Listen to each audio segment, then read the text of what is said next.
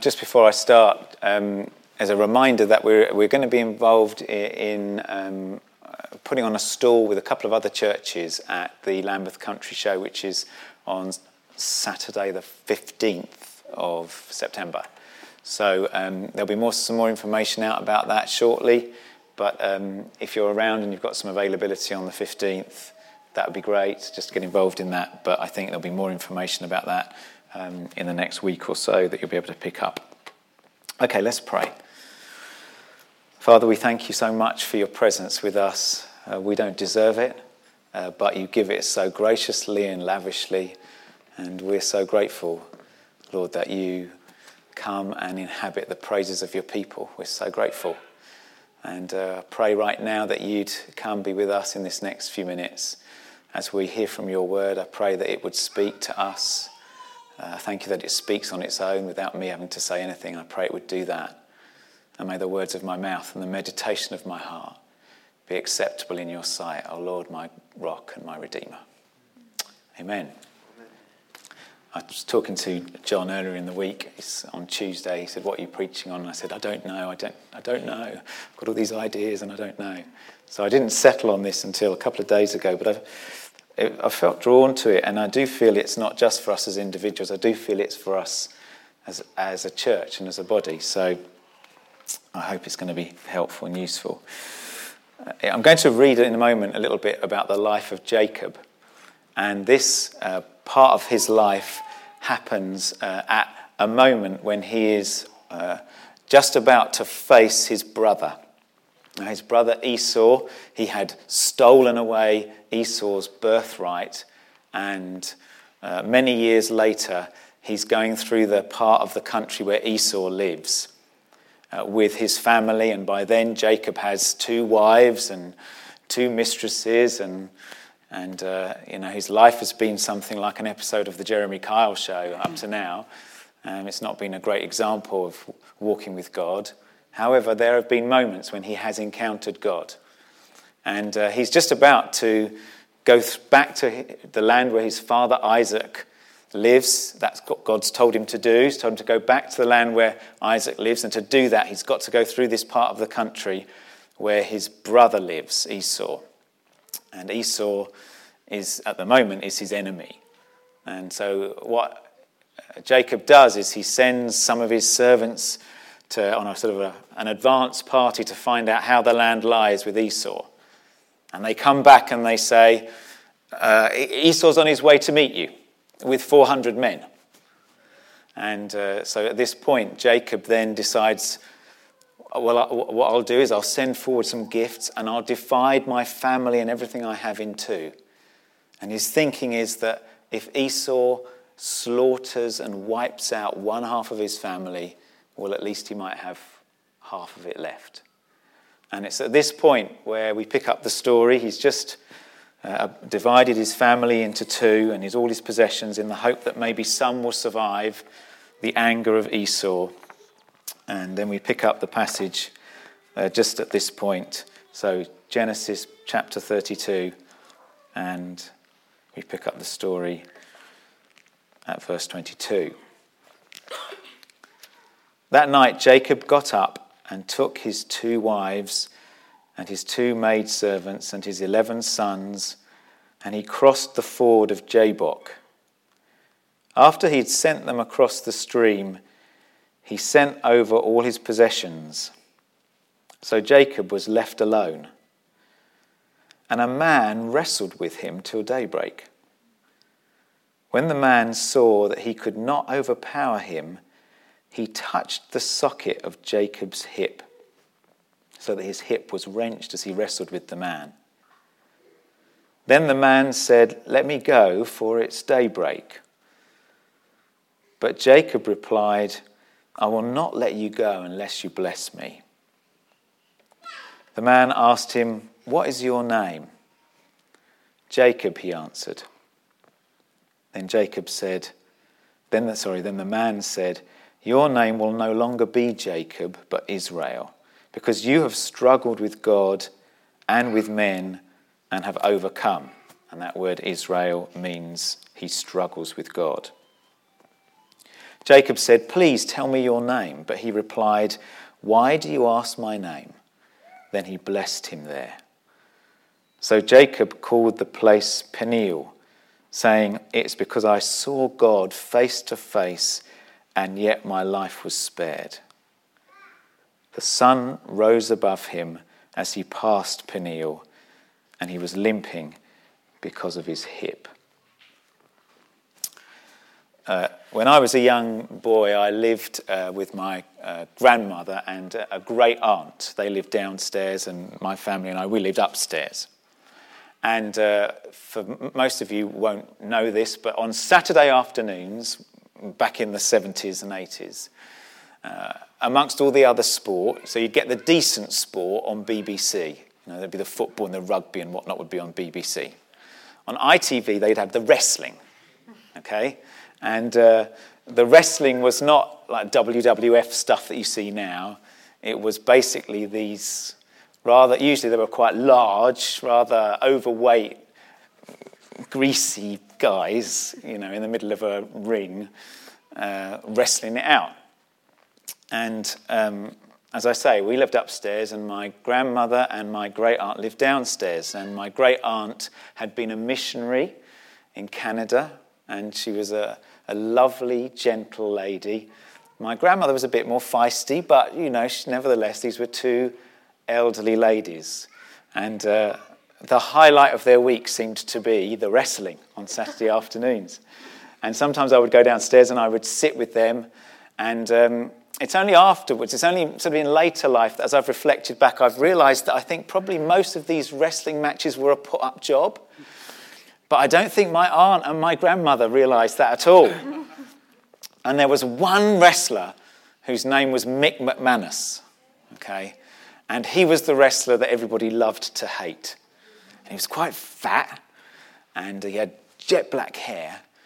And the camera would always pick up these moments when Mick McManus, who would normally be wrestling with some young, innocent, fresh-faced looking young man, okay, who looked like he'd only just got in the ring for the first time that day. And the camera would pick up these shots of when Mick McManus was smashing his head illegally against one of the bars of the ring, and the camera would pick it up and it would be like the ref hadn't seen it. And my grandmother and my aunt, they would be shouting out at the television, "Listen what he's just done. Oh, he's a brute, isn't he? He's a brute, isn't he? Oh, he really is." Their blood pressure was up. And it was great to watch. It was something I still remember to this day, how these two gentle old ladies would be screaming at this brute on the television every Saturday afternoon with the wrestling.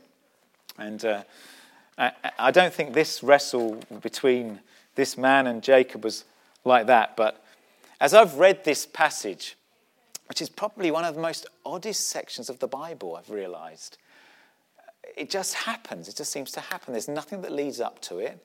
You can't say, "Oh, well, this is a logical conclusion of the story." I can see, Jacob is about to meet with his brother, and he needs God's help. And so, yes, he's going to get on his knees. Yeah, I can understand he might do that. And suddenly God speaks and says, "I'll be with you." And faith rises in Jacob. All of that type of thing I might expect. But this incident just seems to come out of the blue. Jacob sends his family across the river. He is anticipating probably a battle with his brother where half of his family are going to get wiped out. And he has prayed before this, but then he's left alone. The Bible says he's alone. And this man appears to wrestle with him. Do you know, as I've looked at that, I've thought, there's some lessons in this.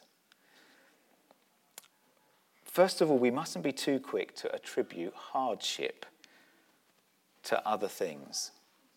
When we hit hardship in life, I don't know how you process it, but it's easy to think, "Oh, things are going badly for me at the moment. Maybe I'm under spiritual attack. Maybe I need to manipulate my circumstances so I can get out of this as quickly as I possibly can." That's the story of Jacob's life up to this point, in fact. He's been a deceiver and he's manipulated life to get it to work the way he wants it. And sometimes, when life is hard and it feels like it's a bit of a struggle, it's not always that we're under attack. Sometimes it may be, but it's not always that. Sometimes we're actually wrestling with God himself. Sometimes we're wrestling with God. We mustn't be too quick to attribute hardship to other things. And at first, it says in the passage that it was a man wrestling with Jacob. The passage says it was a man. By the end of the passage, Jacob is aware and is realizing, actually, I've just been struggling with God. And it's really important for us to remember that sometimes, although it may appear that we are struggling with other people or with circumstances, that actually what we're really doing is that God has appeared and the struggle is with him. I had a really difficult period at work last term, probably the most difficult season of my working life for many, many years. I've always loved going to work, and last term there were really days when I just didn't want to go to work. And it was a real struggle. It was brought about by some circumstances, but also by some new management that came into the school. And for a while, I attributed my struggle to a person, really. It's new management's come in, and they seem to be opposing me, and everything I do, I'm getting challenged on, and it was really uncomfortable. And I think for quite a long time, I probably wanted to squirm and get out of it and try and find ways to circumvent it and cover it up and divert the attention to someone else so that, it would be off my back. But it was, as the term went on, that I think I became aware through God's grace that actually this was more than just me struggling with somebody at work. Because as I was going through this process, I realized actually God was doing some stuff in me about my pride. Because actually one of the things I was really struggling with was, I've been here a long time. I know what I'm doing. And you're coming in from outside and you think you can tell me what to do and that you know better than me. And I realized that actually, boy, have I got some pride issues here. And I think I did come to this conclusion about halfway through the term that actually this was more than just me having a trouble with somebody in management. Actually, God was in this. I was wrestling with God. And he was wrestling with me about my pride. And he's still got quite a way to go with that. But I think at the moment when I recognised it, that this is more than just it being about a difficulty I've got with a personality. Somehow things changed for me. The pressure didn't change, but the way that I began to view it and process it changed. And my prayers started to change. And I started to pray, oh God, teach me what you want to teach me through this. Do what you want to do in me through this. And it didn't get easier for some time, but nevertheless, the way I processed it helped me to think, okay, thank you, God, you're doing something and I want to cooperate with you. R.T. Kendall uses a phrase, dignify the trial, he says. When you're going through something that's tough, dignify the trial. What he means is don't escape it, don't look away from it, don't try and circumvent it, don't run, dignify the trial. Some of you here, I know, in your lives, and because I know some of you, and I've met with some of you and worked through some stuff with some of you, and I've just been so impressed with the way that with some of you, you've hit trial, and it would have been easy for you to run, but you didn't run. You dignified the trial. Don't run when you hit trial. Don't run. Dignify the trial. There's a verse that came up on the screen just a little while ago from James. let perseverance finish its work. Let perseverance finish its work. When life is a struggle and we are working through stuff with God, sometimes we can think, I'm on this journey, I'm here, I'm now hit bad stuff, difficulty. I just want to get to the other side of it. I want to get to the other end of it. That's what how the world views difficulty. It's okay, I'm here, I've got this problem, let's solution it and get to the other side. And of course it's right to pray and to seek solutions when life is difficult, of course it is. But also we should dignify that bit in the middle. James says, let perseverance finish its work. There's something about hitting trials and tests where there's an opportunity for perseverance to finish its work. A bit later in that passage, James describes what perseverance does.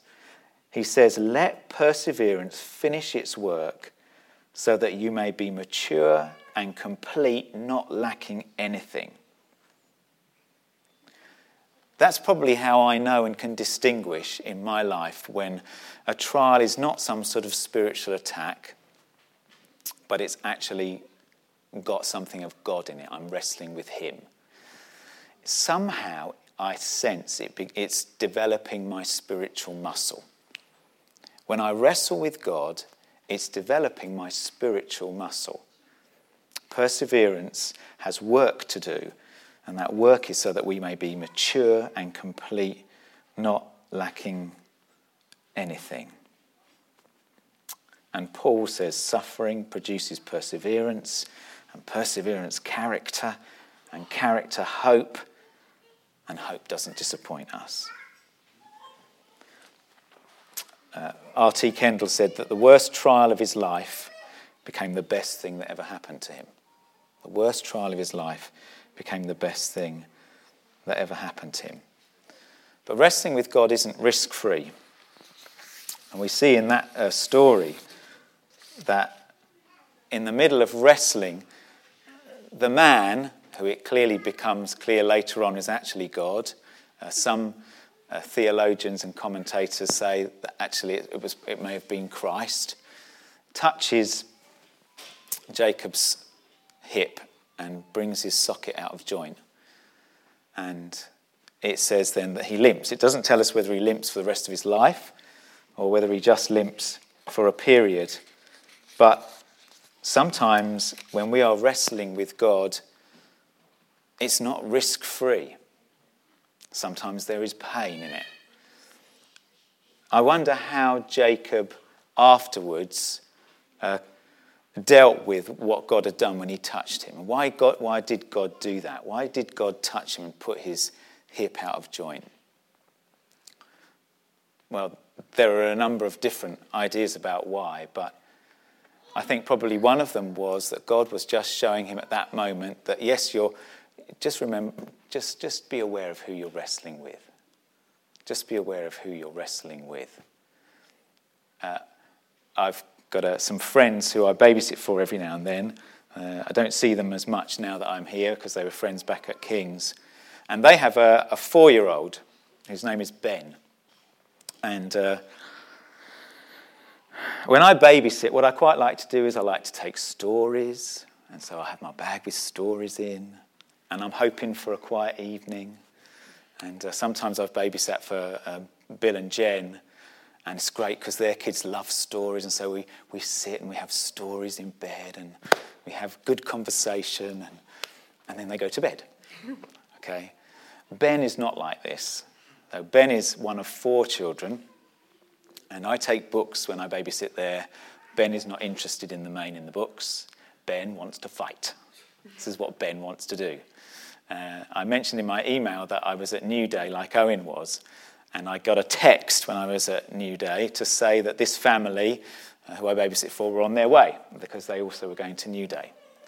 And I got a text from the wife, from Sarah, and she said, Ben has been asking who's going to be at New Day. And so I've told him a few people and I've mentioned your name, and he said, he must fight. must fight. And that's basically what happens every time I go to Ben's house. Pretty much as soon as I'm through the door, he takes a running leap at me, and that pretty much then is the next 2 hours. It's better than going to the gym. I have to be aware, of course, that I could hurt him. I have to say that as he has got bigger, it's much more likely that he's going to hurt me because he's quite a toughie. But we will spend. He never tires. I've realised. I said to his mum, "Do you know what? I think his love language is fighting. That's what it is." And so it's great fun. And do you know? I think it's a bit like that when we wrestle with God. We've heard this morning about how important it is for us to realise the extent of his love for us and his grace for us. And when it feels like we're wrestling with God over something and it's tough and it's hard, actually it's more like a father wrestling with their child, one of those play fights. What are they doing? They're building up their muscle and their coordination and all of that sort of stuff. But they're also very aware that actually what they could do is crush the child. I could still probably just about do Ben some really major harm, and I know I have to be careful when I'm play fighting with him. And it says in the Bible that God is the best father. And when we are wrestling with him and it feels like life is a little bit of a struggle and we are wrestling with him and it's difficult and sometimes it's painful, it is like a child wrestling with their father. He will never crush you. He will never crush you. It may hurt, and you may bear a scar afterwards, but he will never crush you. He will do it for your good. There was one that the Father did crush. And I think when we look at the Old Testament, so much of it points towards what's coming. And when we read in that passage that God touched Jacob and put his hip out of joint, but he didn't crush him, it reminds us that there was one that he did crush. He crushed his own son so that we would never need to be crushed. Because actually that's what we deserve. What we deserve is not the play fighting. What we deserve is to be crushed because of our sin. But instead of crushing us, he crushed another so that we might never need to be crushed. Wrestling with God is not risk-free, but he doesn't crush. I read recently a really moving sermon from a woman called Joni Eareckson Tada, and she's somebody who some of you will have heard of. She was paralysed in a diving accident over 30 years ago from the neck down, and she has to be cared for pretty much 24 hours a day. She has carers for her. But through all of that, God's done some amazing stuff in and through her.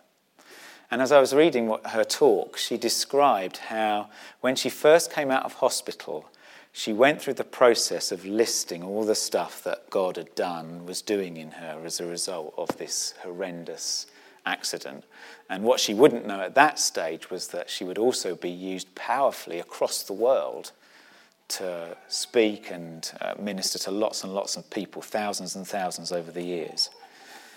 But one of the things that she said in this talk, which was really powerful, was she said this: suffering hearts need a person, not an answer. I will be the first to tell you that when your heart is wrung out like a sponge, a list of 16 biblical reasons as to why this is all happening can sting like a wound. And then she goes on to say this: God gives himself, not a list of answers. He is the answer. He doesn't give us a bunch of words. He is the Word made flesh, nails gouged, hands nearly ripped off, spat upon, beaten, bloody, hatred hammering. These aren't merely dry theoretical facts about the Lord Jesus. This isn't love as an abstract idea. No, as someone has said, this is love poured out like wine as strong as fire. When life hurts and it feels like somehow God's in it, we're struggling with one who loves us. And I felt that was sort of a bit of a word for us as a church. It feels like sometimes that when you're planting a new church, and this is still a church in its infancy, that it feels like it's a wrestle and it's hard. And yes, this week, one of the things we'll do is we will pray against spiritual forces. It's right to do that. The Bible tells us to do that. But actually, sometimes what we're doing is we're actually wrestling with God. He appears out of nowhere, and suddenly we find we're wrestling with him. And are we praying again? What, are we doing this 3 days of prayer again? Yeah, come on, we're going to wrestle with him again. Starting up community groups again? Yeah. Meeting in this big barn of a place when there's only a few of us? Yes. Yes, we are. Do you know, it's interesting. If God had appeared to wrestle with Jacob at any stage earlier in his life, I wonder whether Jacob would have held on like he did. Jacob, if you look at what his life was like, he most likely would have run. He wouldn't have held on. But there's a sense of tenacity and almost desperation in Jacob at this point in his life, where he just holds on and he says, I won't let go until you bless me. I'm not going to let go until you bless me. When we met with Dave Holden, who's a guy who we talk with a lot about the church here and who sort of covers us a little bit, he said, you may remember, he said, I think on the Sunday when we had elders set apart, he said that when he meets with guys like us who are just planting a new small church, he said there's a tenacity about them that you don't find sometimes in bigger churches. There's a tenacity. They won't let go. They keep pushing forward. Whatever it seems like and however it looks, they keep holding on. I must admit, when I came here from a bigger church, I didn't feel tenacious particularly, but you find over time that God begins to build a tenacity into you. And that's what he says to us. If we weren't ready to wrestle over some of the things that we wrestle about as a church, our size and where we meet and all of that stuff, it's almost as if God says, I wouldn't appear to wrestle with you about those things if I didn't feel you were ready. You're ready. Let perseverance finish its work. Come on. Come on. Dr. Martin Lloyd-Jones said that one of the worst things that can happen to a young man is that they can succeed too early. They can succeed too early. Do you know, I think that's probably the same about our church. You wonder sometimes if God's saying, yeah, okay, if you succeed too early, there's a whole load of stuff you're going to miss and your foundation's not going to be strong enough. And actually, I want guys and girls who are going to persevere. I want guys and girls in this church who are going to have character and maturity so that everything good can be given to them. And I'm going to develop that in them. And I'm going to wrestle with them. Will you hold on? Will you hold on with tenacity to him as we wrestle together as a church? As it sometimes feels a struggle, are we going to hold on? Are you going to run? Or are you going to hold on? Are we going to hold on and say, God, until you bless us, we're not letting go. Until you bless us, we're not going to let go. And then at the end of the story, God blesses Jacob and he gives him a new name. Up until this moment, Jacob's name has sounded like the Hebrew word for heel. And the implication of that word in Hebrew is a deceiver, a usurper. It's not great. It's interesting how God, who knows all things, says to Jacob, tell me what your name is. And Jacob comes to this point where he has to face it again. Oh. Heal, that's what my name is, Heal. It's a great name. I thought my name was bad enough. Philip means lover of horses. But, it's not great. I don't feel that's a particularly great name. But it's better than Heal. It's better than Heal. And Jacob's name is Heal. And it's like God says to him, what's your name? And he says, Heal. And he says, no, you're going to have a new name. Your name is you wrestle with God, because that's what Israel means. You wrestle with God, you do. And he says, I'm calling you Israel because you've wrestled with God and man and you've overcome. You've prevailed. Do you know, I get a sense about that as a church. If we hold on, if we carry on the fight, if we carry on wrestling with him, there's the time when the morning comes. When the morning comes and God says, great, blessing. I'll change your name now. Now I know you wrestle. Yes, you do. You wrestle and you're going to prevail. So as we go into another new season, we come back from holiday, feeling a little lethargic, thinking, is it going to be like this forever? He says, you're going to wrestle? You're going to hold on till I bless you? You're going to hold on personally in your individual lives when you hit struggle? You're going to hold on as a church? You're going to run? Oh God, no, we're not going to run. We're going to hold on. We're going to wrestle. We won't let go till he blesses us. Amen? Amen. Let's pray.